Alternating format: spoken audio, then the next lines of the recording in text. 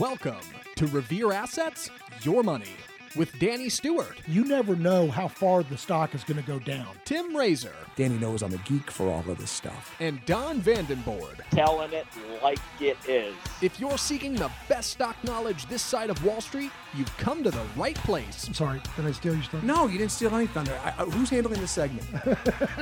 For the next hour, Danny, Tim, and Don will be talking investing, Investing is 90% psychological, and I love that. trades, The market will usually overshoot to the downside and to the upside. and dumpster fires. Because it doesn't matter what you think or what I think, and it matters even less what Danny thinks. And now, here's your hosts, Danny, Tim, and Don. I was caught in the middle of a railroad track.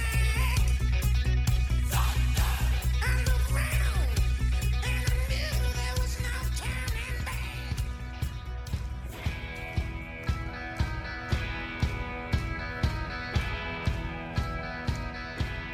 Mea culpa. I was wrong. I was wrong. No, not me. Morgan Stanley's chief strategist, Wilson, not Brian, Mike. Mike Wilson was wrong, completely wrong this year. He kept saying he was a bear. The market was going down, and he finally threw in the towel. So we only have a couple bears left, probably Michael Guyad and, what's the other one, Don? Hedgeye.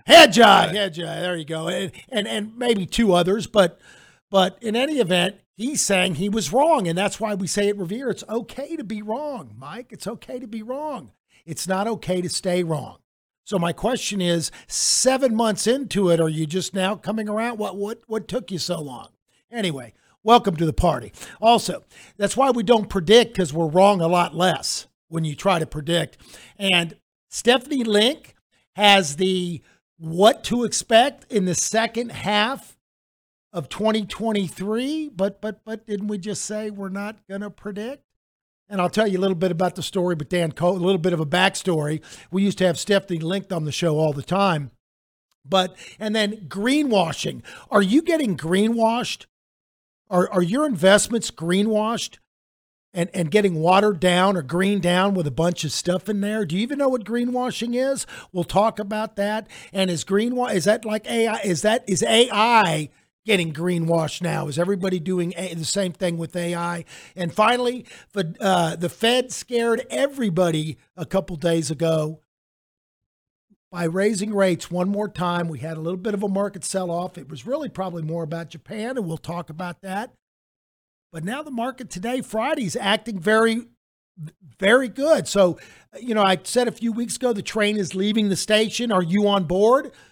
And then it looked like the train was pausing on Wednesday, and now it looks like it's going to resume. We're going to talk all about that and talk about and get with the team on Your Money Radio. But first, I want to talk about Stephanie Link. So Stephanie Link used to come on our show a lot. She was she used to work for Jim Cramer and kind of made Jim Cramer look smart. She's very good economist, and she's good with the earnings. She knows all the estimates and the numbers, and she's good with the economic cycle. The question is and remains, does that help? Does that asset allocation, overweight, underweight pie chart help? Or is it better to be more active? And then I was talking about greenwashing. Do you even know, John, have you heard that term greenwashing? Absolutely. Oh, yeah. Okay. Well, I figured you did. Some people don't. Some people in our industry don't. So, folks, greenwashing, let me see if I can find that definition. This guy does not. Okay. So basically this guy now, look, you got different factions. I actually got two different articles. All these are in the show notes, by the way, so you can do your own research.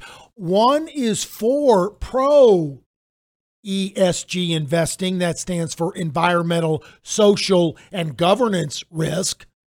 And what they're trying to say is these companies should take in consideration climate change, global warming, and they should invest in companies that have a high governance score, meaning they're concerned about the environment, social, and which is not bad. I'm not saying that's bad or good.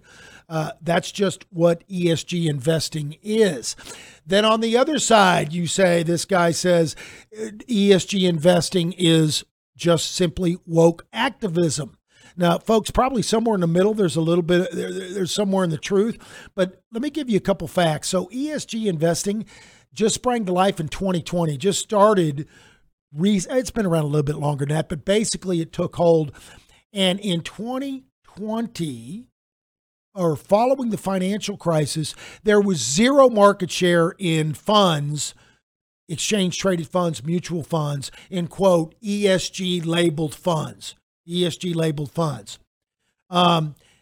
By 2020, the end of 2020, it exceeded 16 trillion with projections to 50 trillion by 2025. 11% of all those assets are in the U.S. Now, there's been outflows this last quarter of 2022. They actually lost $6.2 billion because there's been a lot of pushback. I'm sure you heard about it, Florida, Texas, a lot of stuff. Here's a couple other facts, though. None of the high sustaining funds, meaning the funds that have the highest ESG rating, outperformed any of the lowest rated ESG funds, and in fact did very poorly against just all the funds. So the problem is the whole story. It's like Field of Dreams. You build it and they'll come. You do the ESG investing and you do it right. You're a good steward, and it will work out and your returns will better. Well, that hasn't panned out. And the other problem is a lot of people just put lipstick on the pig. So of the 253 funds that switched to ESG focus in 2022, 87% of them, most of them, rebranded with words like sustainable, ESG, green, or climate in their name. But not one of them changed any of their asset allocation. So they didn't change any stocks. They just changed their name. Now, look, I'm not really cared about that. I'm not trying to make a political statement. I'm trying to draw parallels. So everybody was all raving about this ESG just 2 or 3 years ago. And if you just threw ESG on your fund name, that fund got a little pop for a couple weeks. And then the hoopla was over. Now they're getting pushed back, and it's becoming maybe a negative. Maybe it's not. Maybe it doesn't really do anything. And by the way, these companies should be a good steward and should be managing effectively to shareholders anyway. And if you do things poorly and you pollute and stuff, it's a negative blowback anyway. So theoretically, ESG investing should automatically be incorporated with good corporate governance. But the main thing is this ESG investing reminds me of AI now. All these companies, they just want to put AI on their name, or we're looking into AI, and they get a pop in performance. I'm not saying AI is bad. It's going to help productivity. The question is whether it's overblown or not. So like in the tech wreck, right before the tech wreck, everything was internet. You got an internet, you got an internet for your company popped 15%. Now, a lot of efficiency did come out of the internet, but was that overblown? You had the big rise in the NASDAQ, and then you had the sell-off. So is that where we are with ESG investing? And is that where we are in AI investing? And more importantly, how do you participate without getting run over? Because all of these areas are going to have big swings up and big swings down. At Revere, we're tactical. We don't really want to ride the market cycles. We want to try to reduce the risk when it's high, and we want to try to miss a lot of the drawdowns. So that's what we're going to talk about today. We're going to get in the markets because everything was active. Yeah. Dan, I want to make a correction. The G in ESG stands for garbage, because that's what it really is. You said you didn't want to make a political statement, but the very people that are running this are make it 100% political, because when Elon Musk bought Twitter and started loosening up some of the speech suppression that the previous Twitter regime was doing, they made the reaction to actually downgrade Tesla's ESG score to the point to where ExxonMobil, an oil company, has a better ESG score than Tesla, one of the preeminent green companies in the world.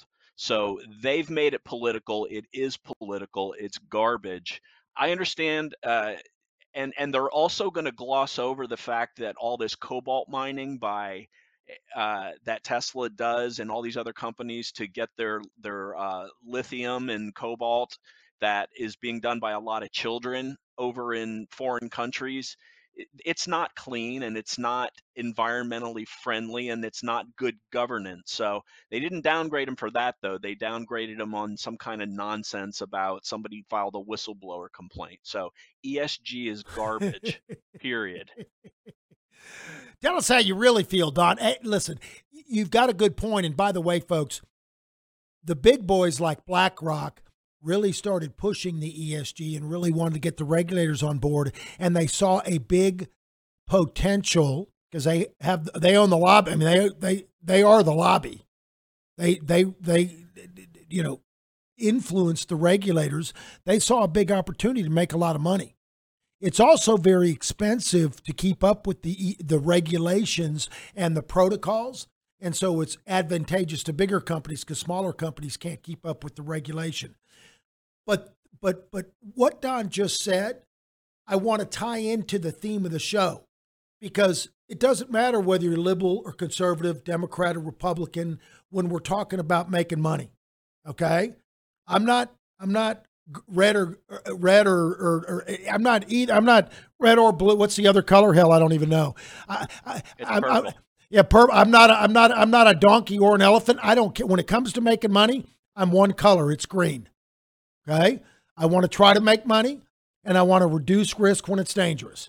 And I don't want to get caught in the marketing or the hype, whether it's the tech wreck with the thing going way up, whether it was, the 3D printing in 2014-15, the big hype, those stocks went up 100, 200% and then just crashed, or whether it's AI or environmental investing. How do you manage it, and how do you manage and separate the noise from the signal? Okay? I want to try to separate all the vibration and all the noise, and I want to get the main signal, the main trend. Is the market trending higher or trending lower? That's the main thing. And it looked like we were in really smooth uptrend until just a couple days ago, and we had a little shakeout, and now it looks like we got back under our feet again. So with that, I'm going to, and folks, by the way, I'd like to say, first of all, I'd like to give the disclaimer. What you hear here today, this is for research and entertainment, and it's to give you some investment ideas. We talk about stuff that we buy in the shop, we're actively managing and we're doing. But don't just go out, some really good-looking, smart, handsome guy on the radio told you to go buy something or talked about it. You need to do your own research, and if you want to, reach out to your own investment advisor or reach out to us if you've got a question or you want a topic discussed, or you want a complimentary portfolio review. All right, so I'm going to take it over to the team, Revere. I do want to mention one thing on the mailbag, so you can. We didn't have really many on the mailbag this week. We only had one. That's unusual. Normally we get quite a few. But if you got an idea and you want a stock you want talked about or a topic you want to discuss, just go to our website, revereasset.com. Up in the right-hand corner, there's a Contact Us button. Just shoot me an email. This is from Dr. MS on Wednesday, the 26th in the morning, and it's about Transmedics, and this is a stock that he's been following. He's a physician and is a biotech medical. Transmedics, the stock has rebounded and is looking good. Might be time for a revisit on the Friday program. We will, this is my answer, we will discuss on the show pros and cons. Thanks. So with that backdrop, you don't have to discuss that first, Don. Transmedics, you can if you want, or you don't, either way. But then I want to talk about the main focus of the show is what is the market telling us right now? How do we react, and how do we play it heading into August, July? Yeah, I've got the TMDX chart up, so we'll hit that first. We're familiar with this story. It got on our radar late last year when it gapped up on earnings, and Alex dug into the story quite a bit. He's kind of our medical products expert, and they really do have a fantastic story. They've got a system that keeps. One of the problems with transplants is that the organs die during transport. Transport, They've got a system that has cut dramatically down on the spoilage, if you will, of organs, and it's kind of revolutionary. It's got the potential to become the ISRG of the transplant industry. But the stock it's trending nicely higher, but it's doing it in fits and starts. Meaning it's having gaps or a couple days where it trends up strongly, but then it tends to give those gains all back. And as you know, we have stops for everything that we buy, and we're not going to sit through a shakeout on something. Take, for example, last November, it gapped higher and it just creeped higher little by little along the 21. Then it went into another base. Then its next earnings report, it had a very nice gap up. We got involved more with it here. That lasted for about 2 weeks. And then it faded. You'll notice that the market started to fade then, but then recovered, but the stock didn't recover along with the market. It made lower lows. It had a 2-day out of nowhere big move up. It got back on our radar, and then it proceeded to just give that entire move up over the next 3 weeks. Then it formed a base, tried to break out, failed to break out. Then it went up for 8 straight days, had a massive negative reversal at the 100 level, and it's basing above the 21-day moving average. So if you're somebody that's willing to sit through something because you believe in the story, that's great. We insist that the chart match the story of anything that we do, and right now it just doesn't have quite enough institutional support behind it to provide support on these days when it wants to distribute stock from the strong hands to the weak hands, and that's kind of why we'd stayed away from it. It's a bit on the illiquid side for us also, but we're familiar with the story. It's a great story, but we don't like the way the stock trades. All stocks have a personality, and this one's personality is to suck you in and then disappoint you. And that's why we've stayed clear of it since we got stopped out last time when it had this harsh sell-off on this failed breakout back in April. It's really not a bad stock. It's just you've got, like Tim used to say, you can't touch all the water. You've got other stocks you like more. Well, it's a great story. The stock doesn't match the story. It's just it trades choppy. It trades somewhat illiquid, and it's still in the process of going through institutional accumulation and really making a name for itself. I don't know how big the transplant market is to know that this can become a stock that's just absolutely massive in its target market. That may be another issue with it, but great company, not so great a stock because of how it's a serial disappointer. Okay. All right, well, let's talk about the overall markets and the plans. Well, let's go first, Dan, to the guy that puts the fun in fundamentals, and that's Michael Ramos. And we need to congratulate him for passing his CFA level 1. Oh, yeah, baby. Good job, Mike. And my apologies for forgetting to bring that up, last week. Thanks, guys. Appreciate it. The fun and fundamentals. I mean, it's fun to me. Hopefully, it's fun for everyone else. But I'll do my best to try to make it a little Now, Mike, exciting. you know you're the go-to guy. I mean, Uh, sometimes, yeah, you're the go-to guy when it comes to that. On our team calls, everybody's like, "Mike, do you know about that? Mike, do you know what about fundamentals? Mike, Don't Mike, Mike." worry about it. That's what I'm here for. Don't worry about it, Mike. That's People right. say the same thing about Don and the technicals. Oh, the technicals are fun. Watch Don. He just gets into it. Yeah, well, I love it. I think it's fun, so I'll do my best at making it a little exciting for the podcast. So I wanted to revisit a theme in a sector I'd spoken about before, which is the copper miners, because now we're at a point where the charts and the technicals are starting to line up with the fundamentals and the story. And a good chart for that, you could pull up COPX. That's I think the best ETF for pure play on the miners.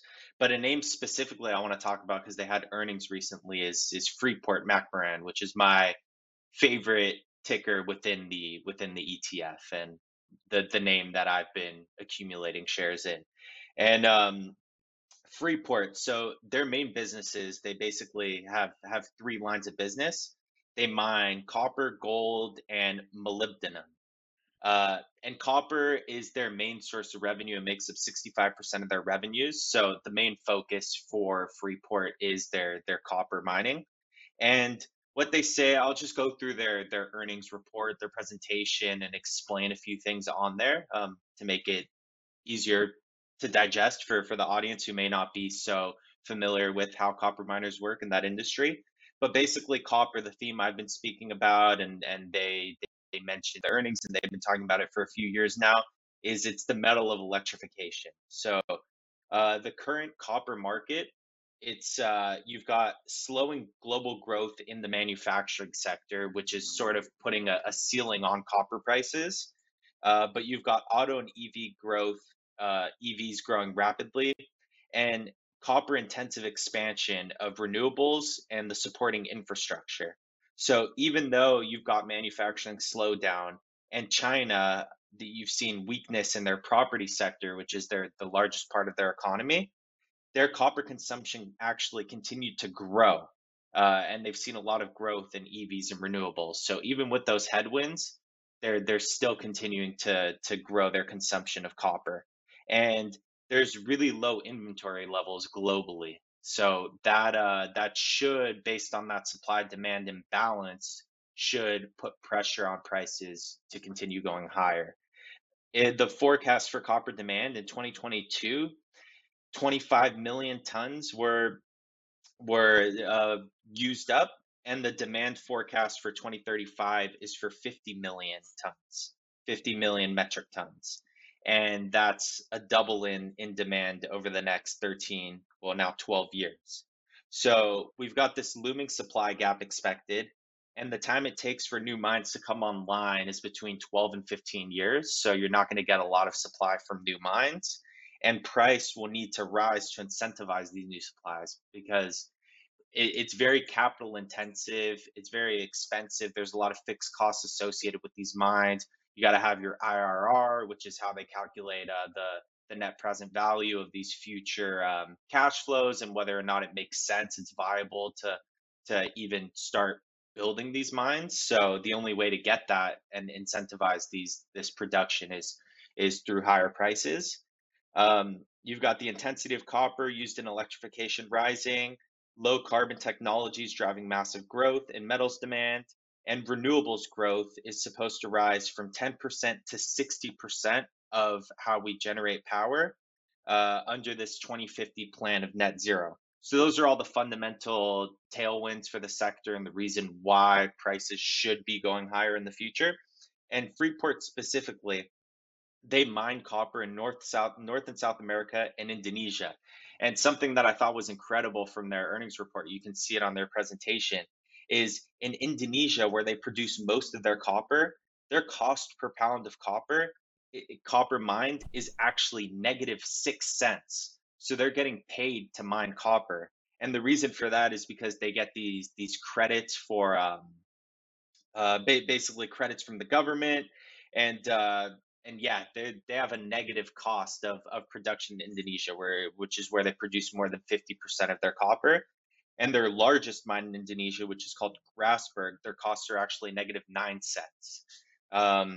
And their operating cash flows, which is how you can kind of put a value on this company, for every 10-cent change in the price of copper, their operating cash flows increase or decrease by $335 million.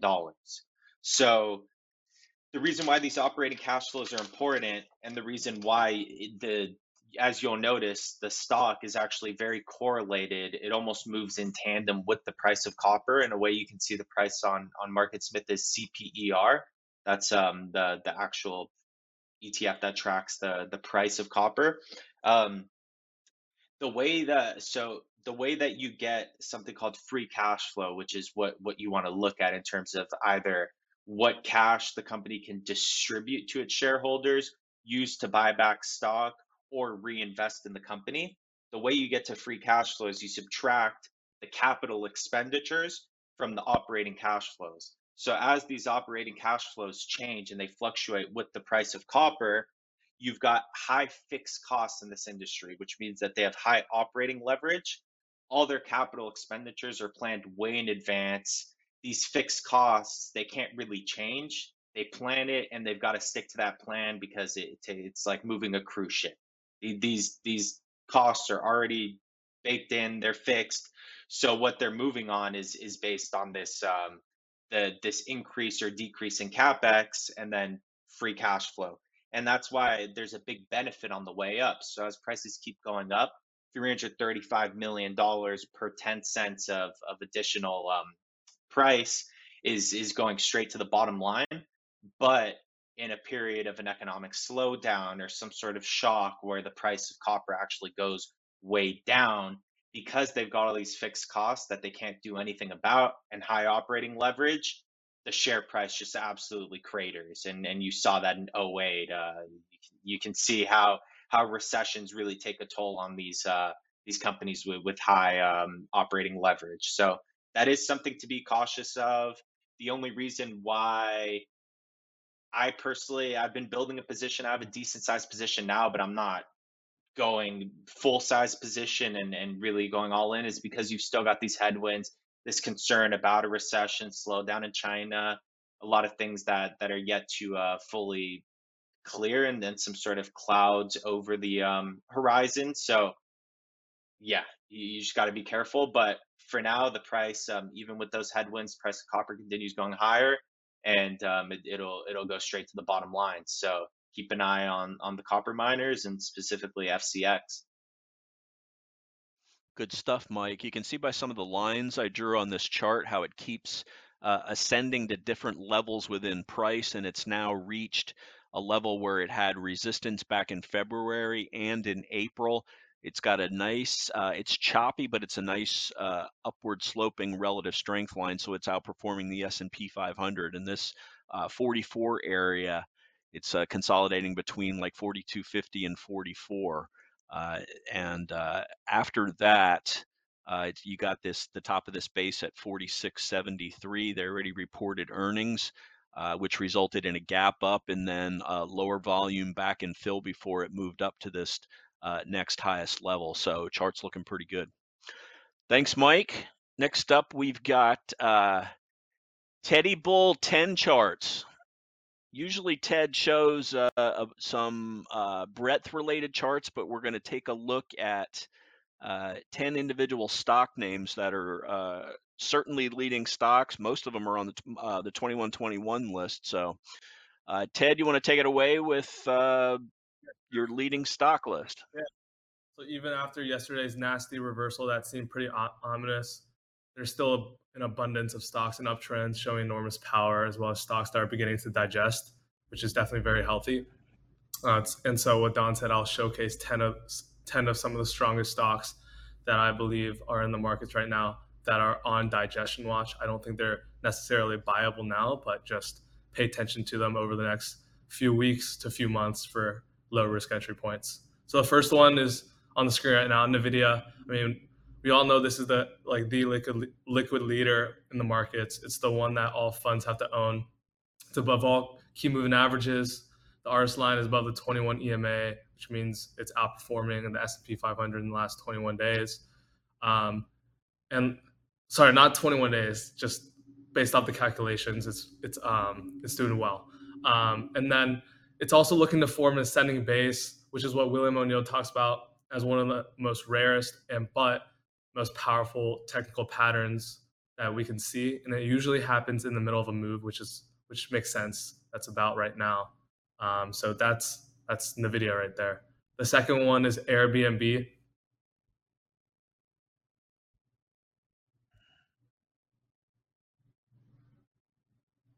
The RS line is pointed in that 1 o'clock direction, even though the 12-month RS rating is only 91.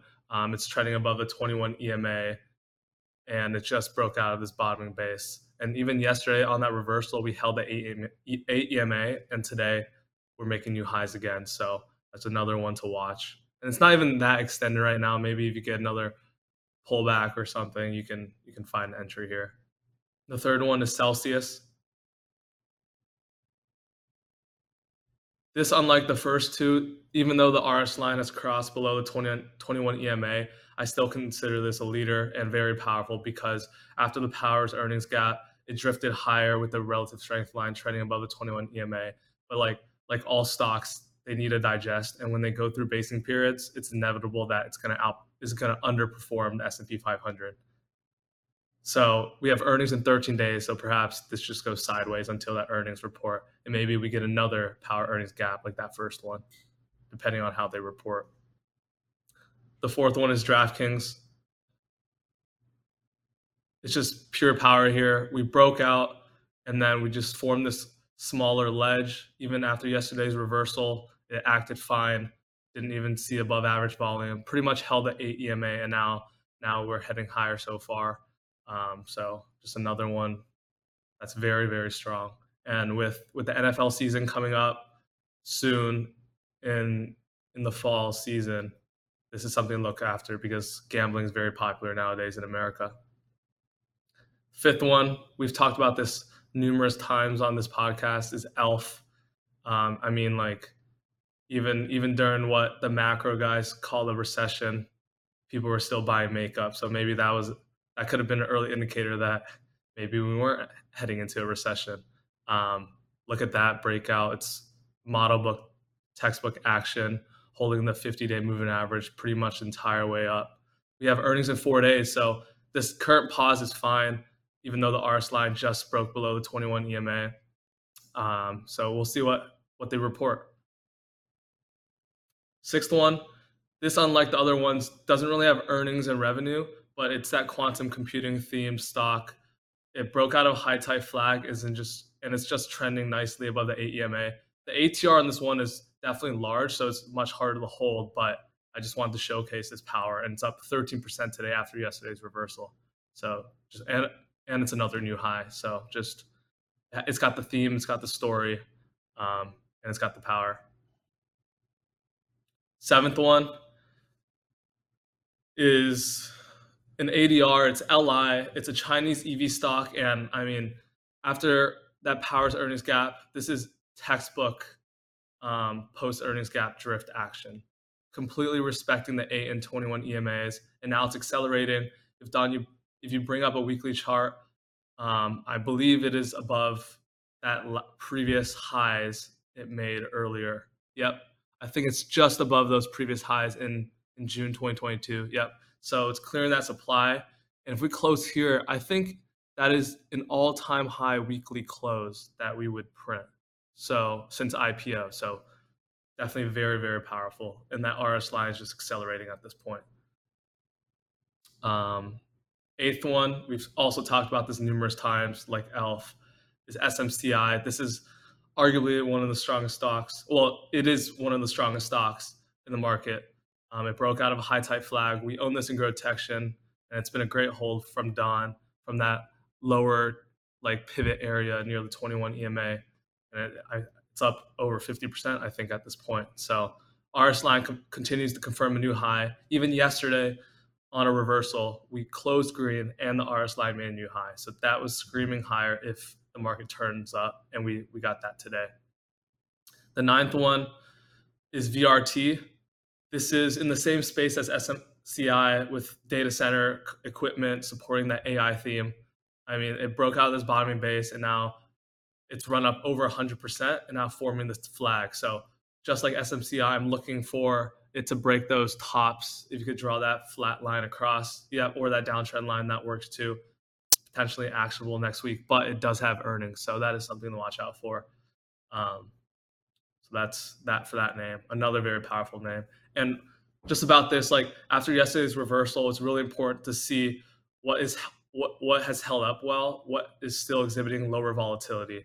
For example, like if you were to quickly bring up ON, Don, like that volatility is what I consider cancer, and we want to avoid at least in the short term. If this continues to build out its right side and like exhibit some volatility contraction, then it'll be another playable name. I mean, this undercut reversal is pretty constructive, but you still want to avoid these megaphone type names. And lastly, Uber, another stock that I believe Connor has brought up in the past.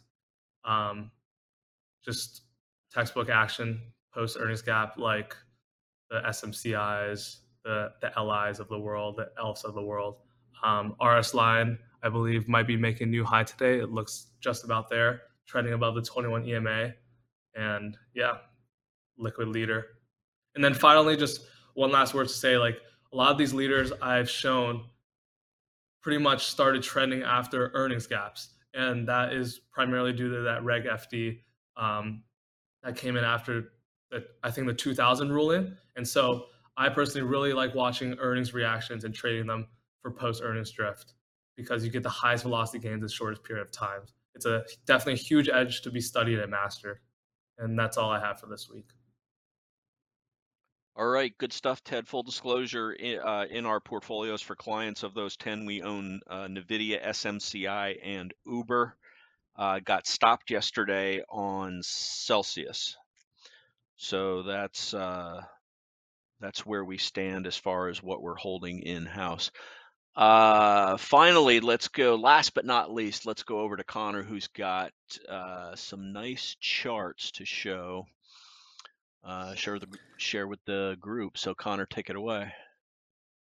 Yeah, so today I wanted to go over a technical indicator that we use at Revere that can help selling into strength, buying weakness, and managing an existing position. And when you look back at it, you can see it can be powerful. So the first chart Don's pulling up is just the chart in the S&P. And yeah, it looks a little messy, but this is on TOS. So if any of you guys have Thinkorswim, I'd be more than happy to tell you how to make this. But so basically what this is a 4 ATR Keltner channel study indicator on this chart. So what that means is we have the 21-day exponential moving average. That's the middle line. And then each band outside of it is 1 ATR extension from the 21-day exponential moving average. So what we use this for is that when you look back and you study stocks movements and how they act, is they're almost rarely never going to get extended for ATR from the 21-day moving average. And so this can be a big help because, you know, say you're watching the indexes and they really look like they're breaking out, the chart looks good, but it's coming into a 4 ATR extension. Well, that might not be the best area to buy, because when you look back, so on the S&P and you go back in time, I went last week and I went 20 years back, and it's very rare to get out of that 4 ATR extension. And if it does, it's rare to hold outside of that. So this helps because this can kind of give you a gauge of like, hey, like where's the market at in relation to the 21-day? So, and the S&P is going to affect the overall market as well. So that's something we use. And when you look at it, where we pulled back this year in February, that was exactly right at the 3 ATR extension, and that coincided with the first pullback of the year. And that if you could have had this up, that could have been a good indication that, hey, maybe selling some into strength and managing these positions would be smart at this point in the market. So, yeah, Don, if you go to the Qs next. And yeah, next one. This one was really cool to look at back in time. So no secret, the Nasdaq's been killing it this year. It's been the strongest index year to date, and it was very strong into February, but it topped when it about to the penny. It pierced that 4 ATR extension from the 21-day moving average, and that was at 313. So price level wise. And then right when it hit that coincided with that February pullback. If you were in it trading in that, it was pretty harsh. So after touching that, the market pulled back from 313 all the way down to 284 in quite a short period of time. And when you look, so it rejected the 4 ATR extension, and then it came down and found support at the 2 ATR extension to the downside. So this goes both ways, and I was looking, it's not included in this chart, but when the market bottomed in October, the indexes all found support at a 3 ATR extension to the downside. So it goes both ways. The market's going to mean revert. So when you see these extreme readings in both ways, this can just raise your eye and make you think about what you own and how you want to manage it. So. And then lastly, that was the SPY and the Qs. I wanted to show this on an individual stock, one of the strongest stocks this year, to show that when a stock has strength, the stock really has strength, because SMCI is one of the rare cases where a stock gaps out of these bands. And as you can see, it gapped up at a price level it gapped up a little over 200 out of that 4 ATR. And as you can see, it lasted about three daily closes above before coming back inside. And it's a little different with individual stocks. When you see a stock gapping up on a huge earnings beat with huge volume, institutions are buying, this might not be as relevant. And if you see it getting very extended, you can employ some simple tactics, such as move your stop up to yesterday's low. So that will ensure that you can capture the majority of the move, although it's extended, because stocks can stay extended both ways, and all of that. So, and this has been one of the strongest stocks in the market. So that just shows that how much buying really was going on here. And so, yeah, this is something that we've always used. It's great for my process, for the Team Revere process, and I think there's some value in using this to gauge where you're at in the market cycles. So that's all I've got for today.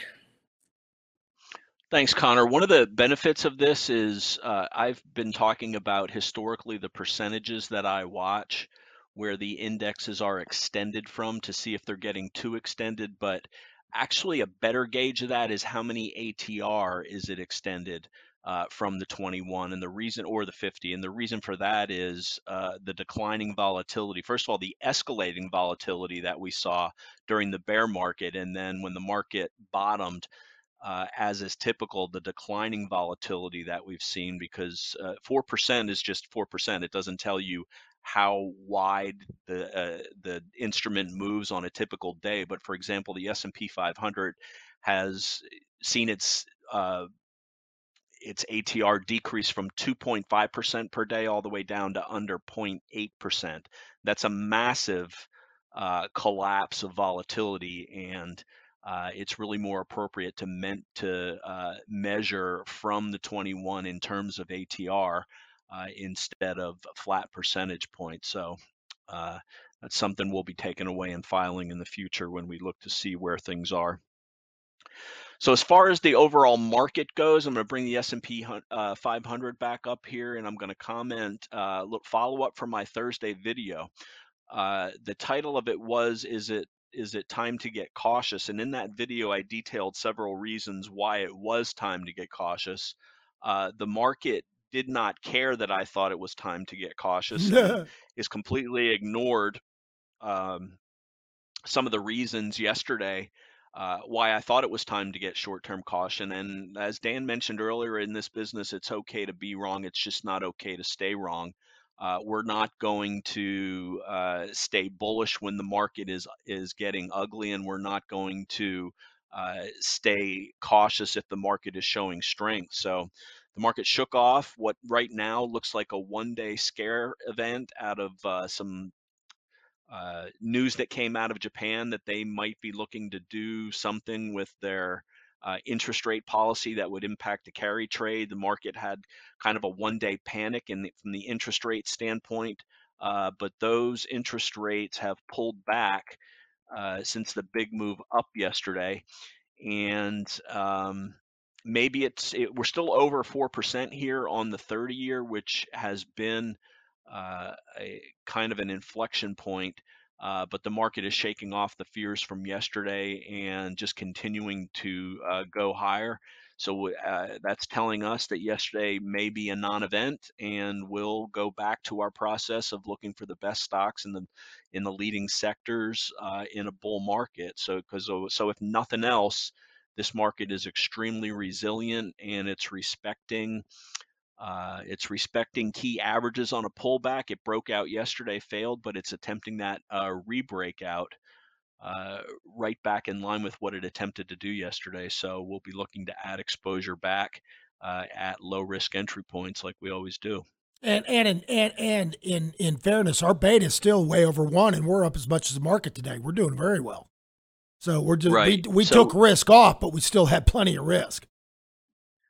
Yeah, and what I was looking at was really this 45.83-ish level that was pierced with the gap up yesterday. It came back, it tested it, and it bounced off of it. So that was like just what we wanted to see. But then later in the afternoon, the violence of the way this broke right through that level and continued through the lows of the day was a change in character for the market. But as I said, that change in character lasted all of about 2 hours now. The market's taken back off to the upside. I want to make sure that it holds. You can see this 45.80-ish level. We tested it in the morning, failed, got back through it late morning, and we're pulling back right to that level right now, 45.83-ish. We're at 45.85. So this is kind of a key level to keep an eye on, as that was a key support resistance level in the near term. And breaking above that 40.83 is a breakout. That breakout failed yesterday. We're trying to get back above that level today, and if we do, then that just reiterates the strength in this current market, and we'll be taking appropriate action. Yeah, let me explain the carry trade real quick. So our listener, because that is a huge deal, and that's one reason why the market sold off so violently and so quickly yesterday. So the Japanese yen, the Japanese have had their interest rates and their currency essentially at zero, the race to zero. They won the race to zero. They took rates down to zero. They kept their currency weak. So you could go borrow these big multi-billion-dollar hedge funds. They go borrow in Japanese yen because rates are almost zero. And they can go invest in they can exchange it into another currency, right? Like American dollars, and then they go buy U.S. stocks. So if our stock market's a place to be, they go borrow the cheapest money in the world. They go borrow in Japanese dollars because that's their liability. They're short the yen.